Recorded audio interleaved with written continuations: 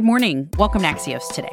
It's Monday, May 22nd. I'm Nyla Boodoo. Here's what you need to know today. Passport delays may derail summer travel. Plus, a $29 hot dog is the new symbol for food inflation. But first, Biden and McCarthy's debt ceiling battle.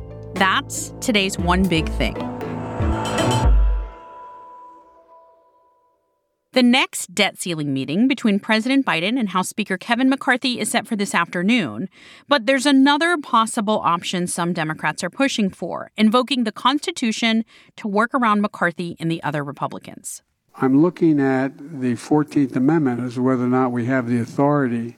I think we have the authority. The question is, could it be done and invoked in time? Axios' Hans Nichols is here with the big picture. Hi, Hans. Good morning. President Biden talked about the 14th Amendment before he left Japan yesterday. He was at a G7 meeting. I thought the 14th Amendment had to do with slavery. What does it have to do with the debt ceiling? Paying debts, right? Now, it's you can get into legal arguments on whether or not it was ever envisioned to be used for paying off debts to foreign countries, to paying Social Security payments. The issue with the 14th Amendment isn't so much that it's unworkable. We don't know if it's workable or not because the courts haven't decided in this instance. The issue is that markets will react negatively and they may perceive it as a default even if you use the 14th Amendment.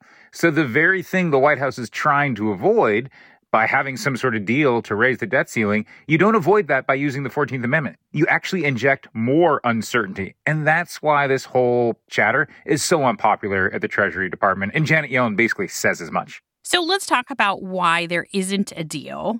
First, there's this notion of work requirements around food stamp benefits that some Republicans are pushing for in order to agree to raise the debt ceiling. Oh, sure. We can get into the specifics of why there isn't a deal. To me, the bigger issue on why there isn't a deal is because neither side really accepts or believes that the other side is serious.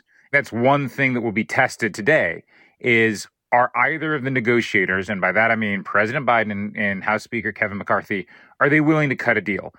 And uncertainty is kind of looming over this entire conversation because the White House certainly doesn't know how far McCarthy is willing to go.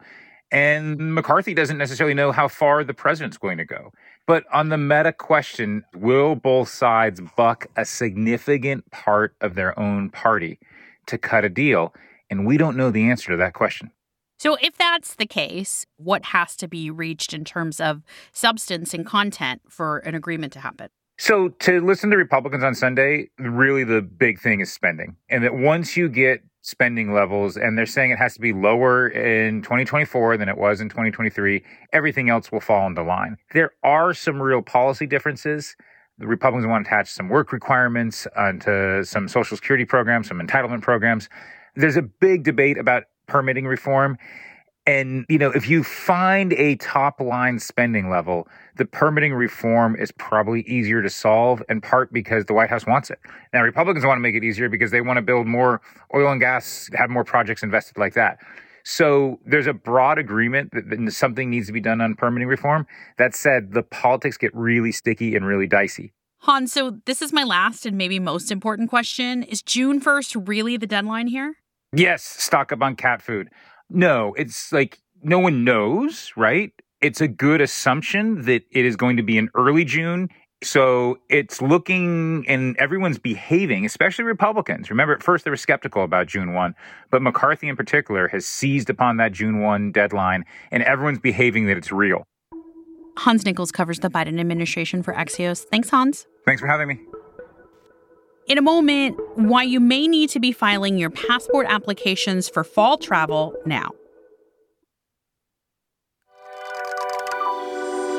Welcome back to Axios Today. I'm Nyla Boodoo.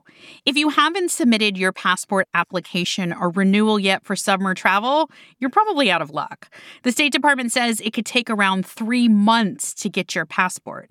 Axios senior reporter Kelly Tyko has been reporting on this. Hi, Kelly. Hi. Kelly, why are we seeing such long delays in turnaround for passports?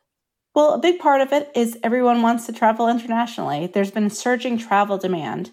So that means more people are applying for passports or applying for renewals. And if you haven't applied for summer, I think you're pretty much out of luck unless you want to fork over some big dollars.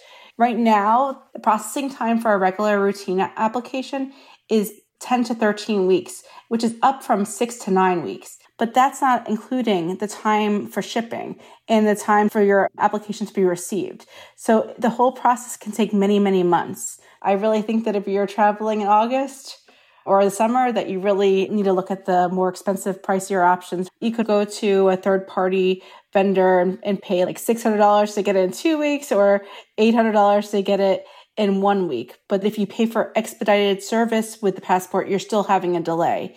I would check the status online, and I would check that regularly. And you really won't find out very much until they actually process it, until it's actually shipping out. Like, you really don't get very many updates on that system, but it's important to check, I find. Kelly, one thing to keep in mind here, you're talking about folks getting their passports in order now in May for travel in the fall or for holiday travel. People also need to keep in mind when their passport expires. Right, because the date on your passport, it might say it's expiring, but it really expires before that deadline for most countries. They won't let you travel if you have less than 6 months left. So that's a very important note that you have to renew early. And Kelly, the entire process is done by mail. Unless you're one of the lucky people to get an appointment, you really can't go to a passport office to get a passport these days. Well, I'm not thinking of passport offices. Where I live, they had a city hall in the mall, and I was able to get an appointment that same day. So there are options like that to look at. And then I didn't have to mail it in. They sent it in for me. But look for options like that. Passport fairs, or some post offices have passport services. Look for that versus just mailing it in if possible. If people have emergency reasons for traveling, that is a different situation, right? Right. And that's when you go to a passport office. You have to call to make an appointment. There are reasons like someone's died, someone's in hospice. There are ways to get that passport. Kelly, is there any relief in sight for how problematic all of these delays have been? Well, the State Department says that they've increased staffing, and they're hoping to roll out an online renewal program that they did have for a couple months, but it was paused. They say they want to improve it and then bring it back.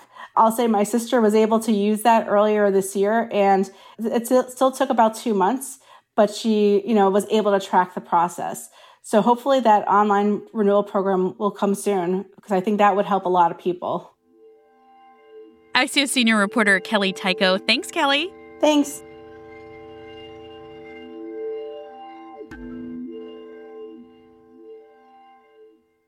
Food prices going up and up is being called menuflation, and it's happening all over the country, but especially in New York City. Axios' Jennifer Kingston has one of the most eyebrow-raising signs of this. They're calling it menuflation. The price of meals in restaurants in New York City and cities elsewhere across the country keeps going up and up. And the latest symbol of this is a $29 hot dog at a hot new restaurant called Misha in Midtown Manhattan that the New York Post has skewered as a symbol of crazy food inflation. It's not the only place that's raising prices, but the humble hot dog, to think of paying $29 for it, is a symbol of everything that's going on. We're paying more for food in supermarkets across the country, and restaurants are hiking their prices, both because of the basic cost of food going up, but also because of the worker shortages that they're suffering. And sometimes they're tacking on fees, which are sometimes hard to detect, or simply jacking up the cost of the basic menu items. In addition to the hot dog, the New York Post pointed to a $29 ham and cheese takeout sandwich at Eli Zabar's EAT on the Upper East Side, and a hamburger at the historic Minetta Tavern that will cost you $50 after tax and a 20% tip. Needless to say, once you get the bill, you don't feel quite as happy as you did after you consume the food. Unfortunately, it seems like restaurant prices seldom go down, so we're likely to see a lot more of this in the days ahead. That's Axios' Jennifer Kingston.